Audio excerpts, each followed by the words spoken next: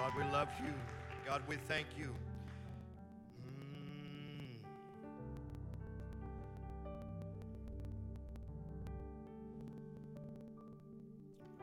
No place I would rather be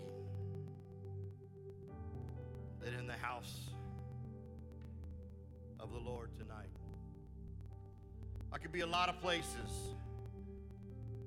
Not too many years ago,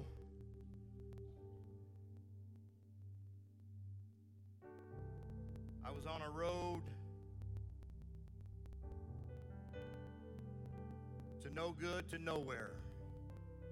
So when I say there's no place that I would rather be than right here tonight, I'm telling you that from the bottom of my heart.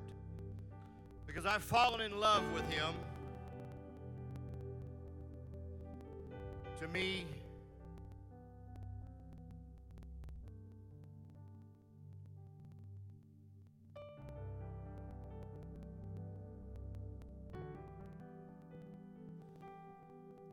it is not a crutch.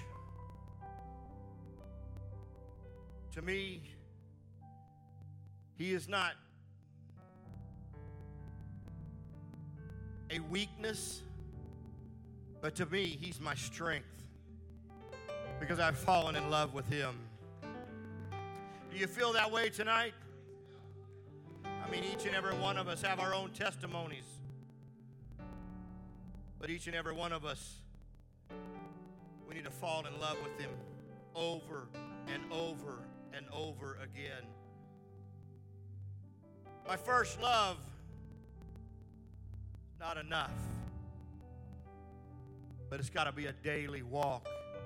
A daily consecration, daily communication with the King of Kings and my Redeemer. If you have your Bibles, would you turn to the book of Psalms, the 42nd chapter? I'd like to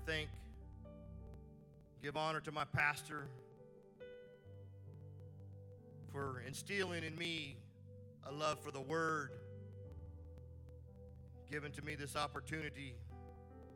Though each and every one of these men that are up here, I would much rather hear them than me,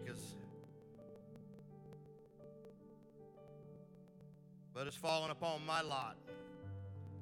And I come to you with a burden tonight. Came with a burden on Sunday night. God moved in a mighty way, and I felt that the burden had somewhat lifted. Then when Brother Jeremy contacted me and said, hey, we want you to go ahead and preach on Tuesday.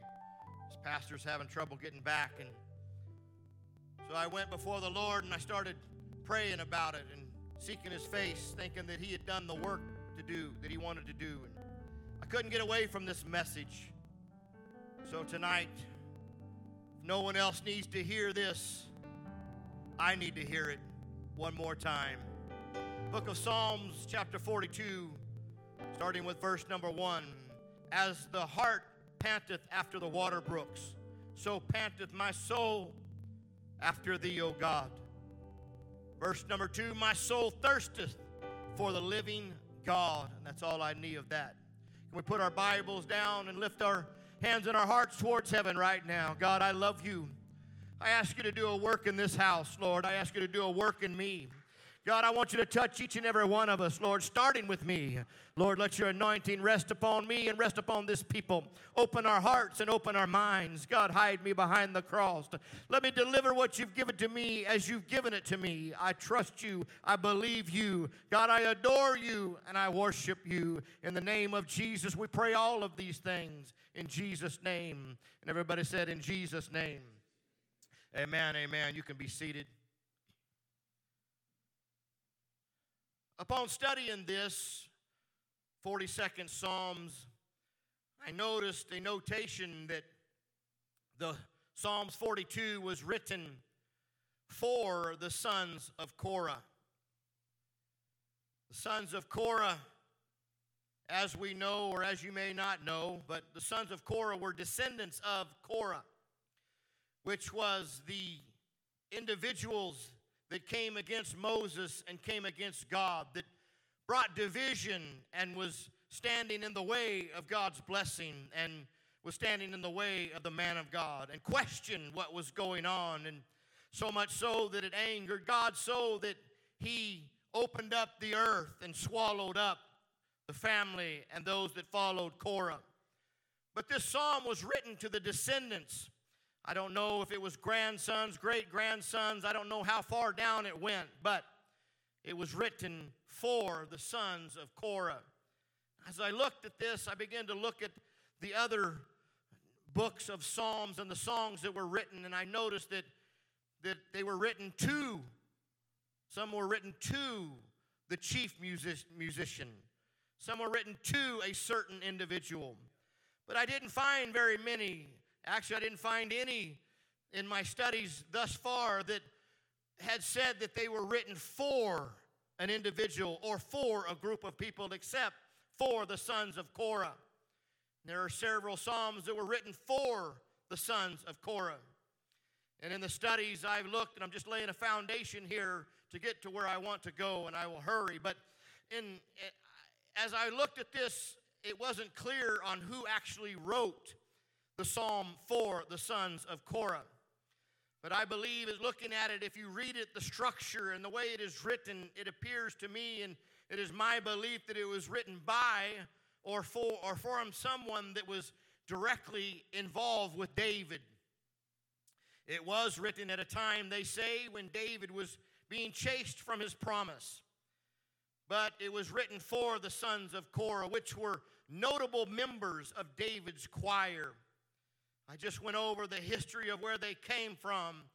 But this psalm is letting them know that they may, it lets me to know that maybe that the sons of Korah were at a time in their life when they were looking, if you read through the psalm and how that it goes through, that God has forsaken me, and where are you, God? And I don't seem to find you, and my heart, why are they disquieted with my soul? And they're struggling with what's going on, and the writer is writing to them and instructing them to don't give up. And at the end, there's hope in what you're going through. And don't look back at your past. And don't let your past predicate your praise of the future. And don't let your past decide. And don't let what your family has done in the past. Don't let that involve, or don't involve that with your praise. I was looking at it, and my heart went out to them, because I can only imagine how that they are notable members of David's choir, but they're looking and feeling maybe unworthy. Should I really be in this place? Because David is writing, and we are writing songs for David, and David is writing songs for us, and we're to sing and to play them. And are we really where we should be? But this psalm that is for the sons of Korah, they're saying, hey, based upon your family, what they've done, don't ever look at it and say, I shouldn't be here, because God has placed you where you are. Can I tell somebody in this building tonight, I don't know where you are, and I don't know what your family has ever done. I don't know what your family has drug you through, and the muck and the mire that they may have cast upon your name. But can I tell you that God has placed you in this house? God has placed you where you are. If you're elevated anywhere in this house, God has put you there. You don't look at where you've come from. You don't look at your past and your family's past and let that count anything for you, because God has put you where you are.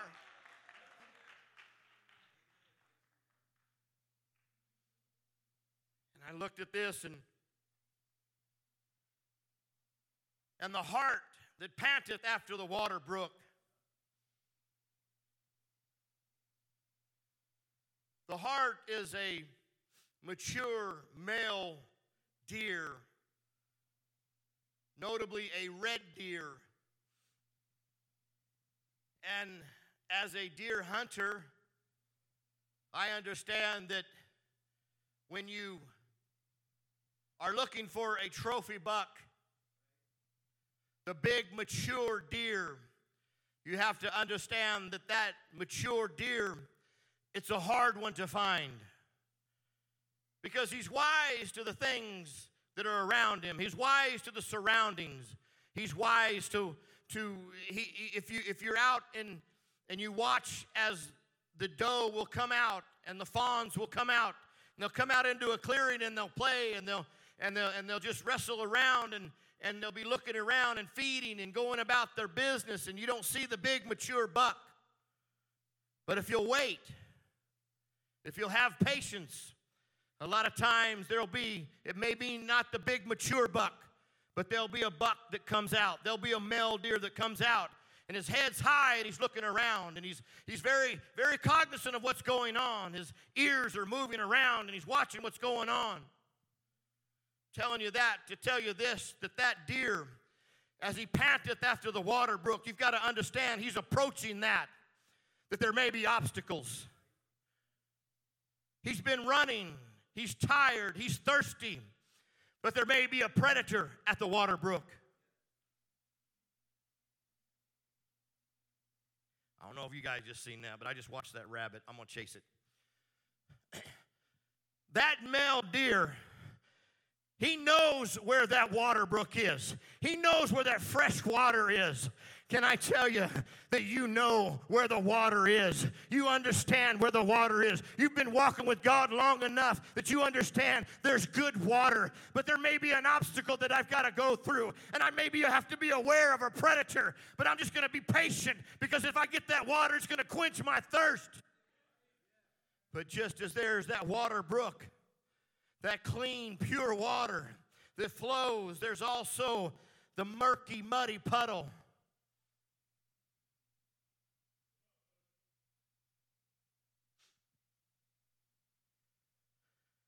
It's easier to get to. You don't have to push as hard. The predator, the obstacles are not around the mucky, stagnant water. It may satisfy you for a moment. The Bible says that the pleasures of sin, the sin is pleasurable for a season. But there's something about getting in touch with God. You know, you can go out and you can get in and you can paw your way through and get into the mucky, muddy water to get a taste of something. But it's not that real water brook. It's not what your soul is panting after. Let me tell you something, drugs and alcohol and lascivious lifestyle, that may satisfy you for a moment, but that's muddy water. That's stagnant water. That's not the pure water that your soul is panting for.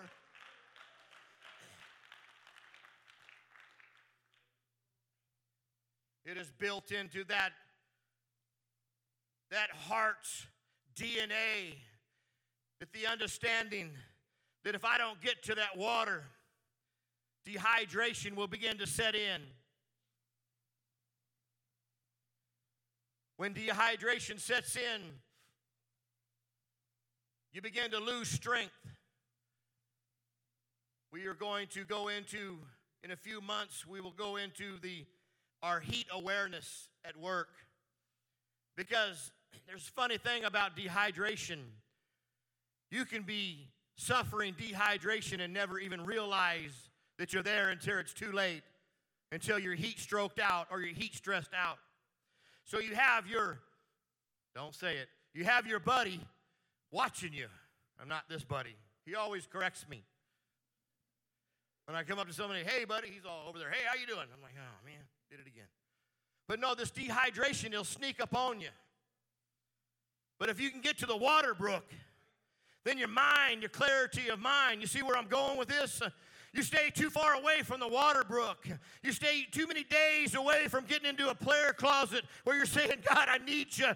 Oh, my soul thirsteth for you. Whenever you get away from God, you lose your things become cloudy in God. You begin to lose your stamina in God. You don't even realize that you're dehydrated until you're laying and you're heat stroked out and you're wondering, how did I even get here? Why? I'll tell you how you got there is because your soul no longer thirsted. You didn't pant like you used to pant. You didn't long for that water brook. You didn't long for that touch of God. You didn't long to give him your praise. I don't know if you heard that. You no longer long to give him your praise. It's not about him giving you anything.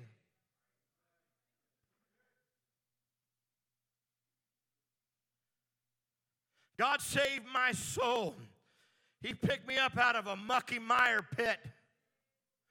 He doesn't owe me anything, but something I found with him is whenever I'll give him praise, he reciprocates with blessings. He reciprocates with praise to me. He elevates me to a position where he wants me to be. When I praise him, he elevates me. When I praise him, he acknowledges me. When I praise him, my thirst is quenched. Why? Because he lives and he thrives in the praises of his people. We've got to learn that we cannot get away from praising him.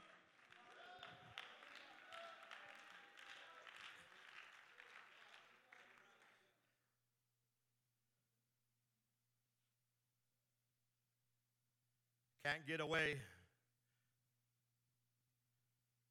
It's not only your family's history, when I'm talking about praise,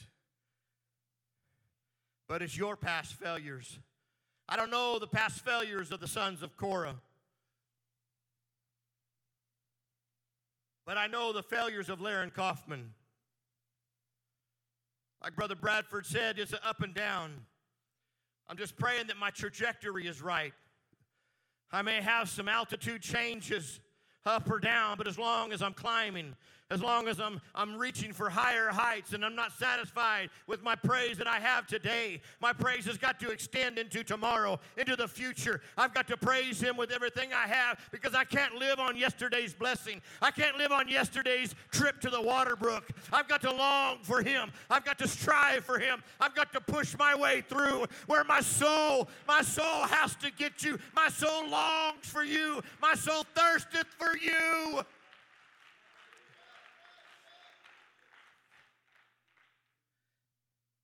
Got to get to that point that no matter what situation I'm in, I will still praise him.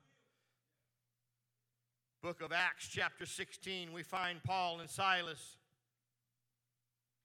cast into prison, beaten, legs in stocks, in prison for doing the work of God. But I can't help but think, this is just how I read the Bible, but I can't help but think that Paul, when he's sitting there, legs in stocks,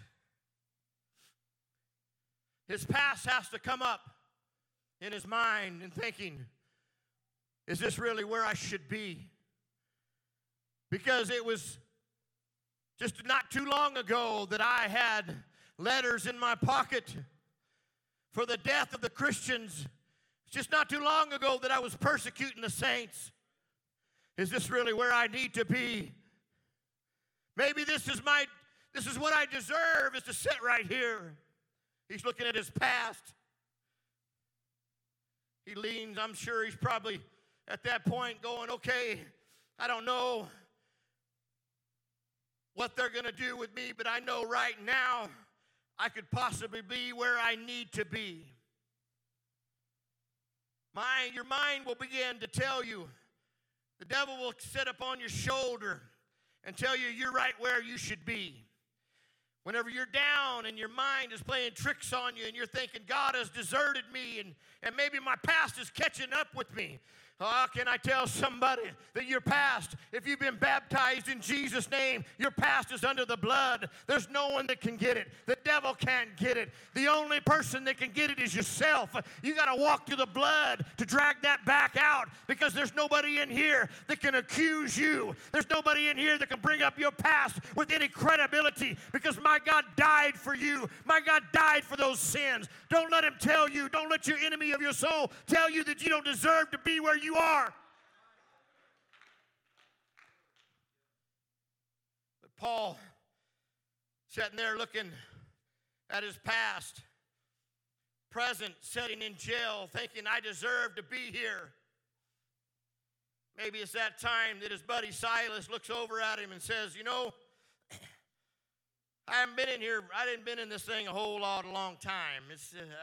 I'm kind of new to this, and I know you're kind of new to this, but But I don't know, I feel something in my soul that I think we just need to praise a little bit. And Paul, this is just me, but I can imagine Paul going, man, I don't know about praising right now because maybe I should be here.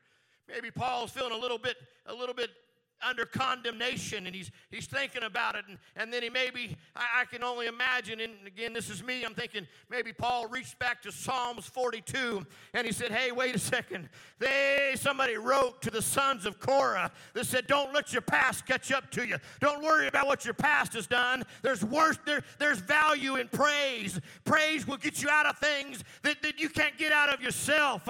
And he looked over at Silas and said, you know what? How did you feel when he brought you out of the wilderness? Kind of thought that would get a little more response than that. How did you feel when he brought you out of the wilderness? You know, you may not be feeling too good right now. It's Tuesday. You've been working. You may not feel up to it. You may not feel on top of the world. It may not feel like Sunday night when we left here. Maybe you've had the enemy coming upon your soul, but you just got to look back and say, you know what? I kind of felt like running when I come out of the wilderness. I kind of felt like dancing when I come out of the wilderness. I felt like praising when I come out of the wilderness. Wait, hold on, Paul. Hold on, Paul. Wait. You felt like running? You felt like jumping? We're sitting here with our feet in stocks. We can't run. We can't jump. Paul said, watch this. I'm going to praise him. And when he began to praise him again, the Bible tells us that the earth began to shake and those stalks broke off. And then Paul, I'm sure, looked at Silas and said, hey, buddy, what do you think now? Well, how do you feel when he brought you out now? Do you feel like jumping? Do you feel like running? Do you feel like praising? But there's something that hit me like a ton of bricks. Because whenever he began to praise, you can be seated, but you're going to get up in a minute.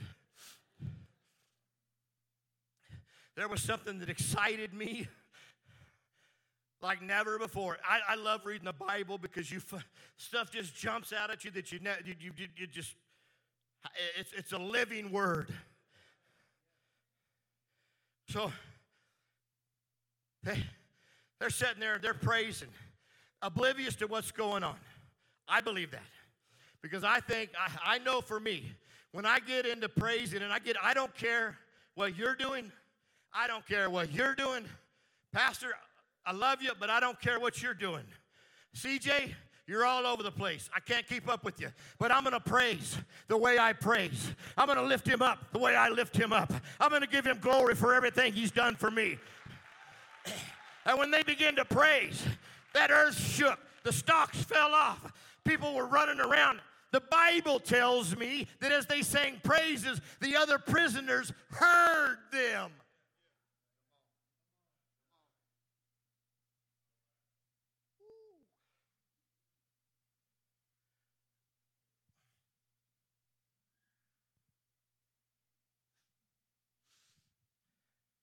Sometimes we come to church, we have visitors. Let's not be apostolic. We have visitors. They might think we're crazy. But can I tell you,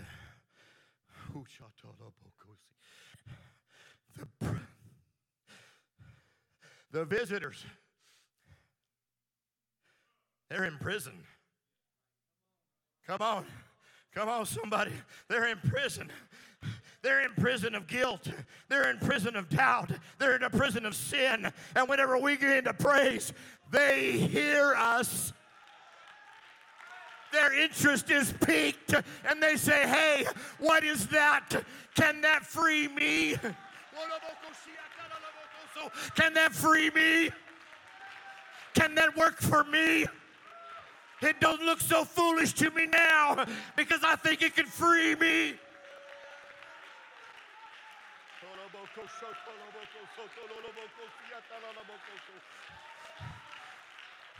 This right here is what we've got to pant after. This right here is what our soul has to thirst after. We can't let a day go by that we don't get in this presence. We can't let a service go by that we don't praise Him, that other people are listening. But that ain't what knocked my socks off. What hit me like a ton of bricks was that sleeping jailer.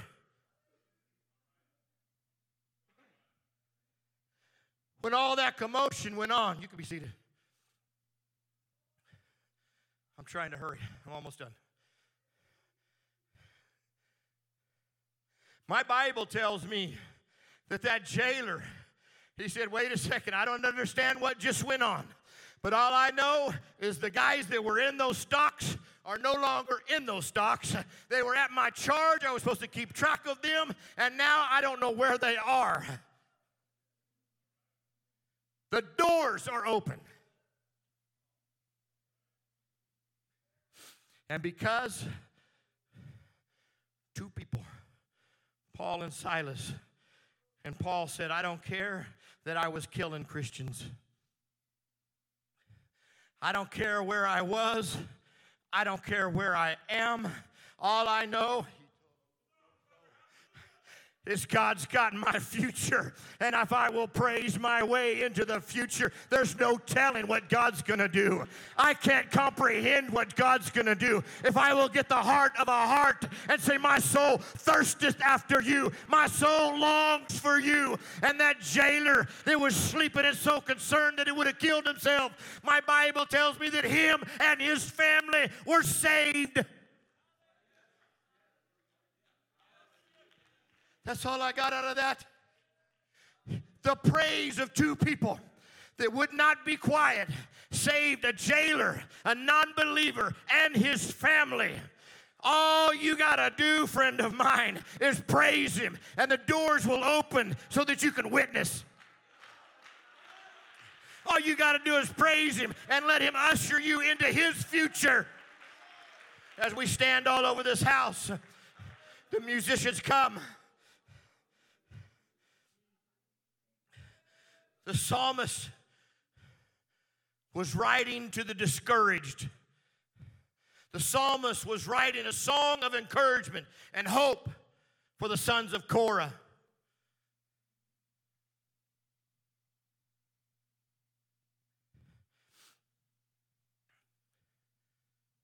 As we walk this Christian walk, as we praise Him, as we live for Him, don't let anybody tell you that you're not going to have trials.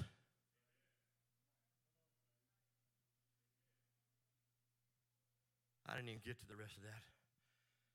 Don't let anybody tell you that there's not going to be hiccups and heartaches. But just let me drop this into your mind.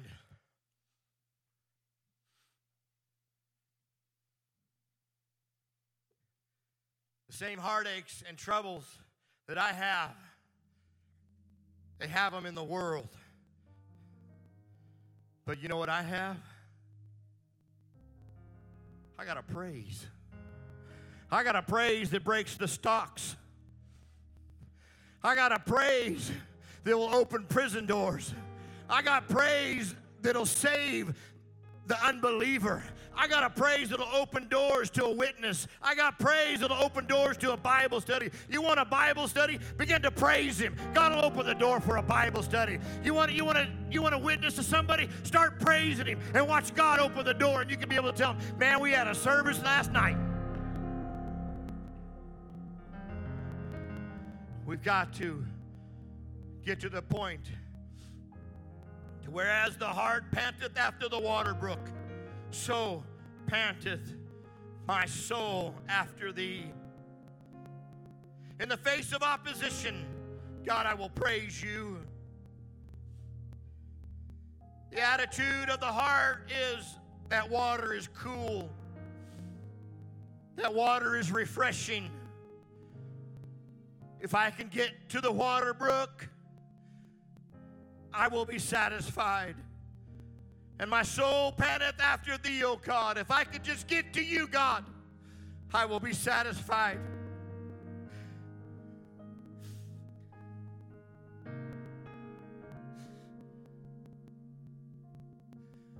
If I could just get in your presence, God, the trouble that seems so overwhelming is going to be so small. If I could just get in your presence, Lord, there's nothing that I cannot overcome. If I could just get in your presence, if I could just get to where my soul panteth after thee, where my soul is literally wearing itself out because it can't get to you. These altars are open. It's time to rededicate and reconsecrate our lives to where we say, God, get me back to the point to where my soul panteth for thee. Take me back to the point where I'm not satisfied with the muddy waters that's offered to me. But get me back to the point, God, to where I seek your face. To where I'm not satisfied until the hot tears of the Holy Ghost and your Spirit begin to minister to me. Why? Because my soul panteth for thee.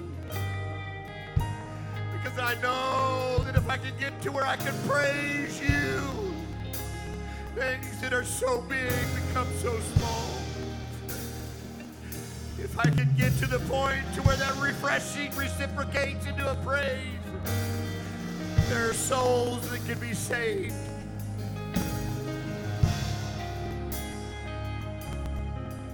Psalm 42 said, the deep calleth the deep,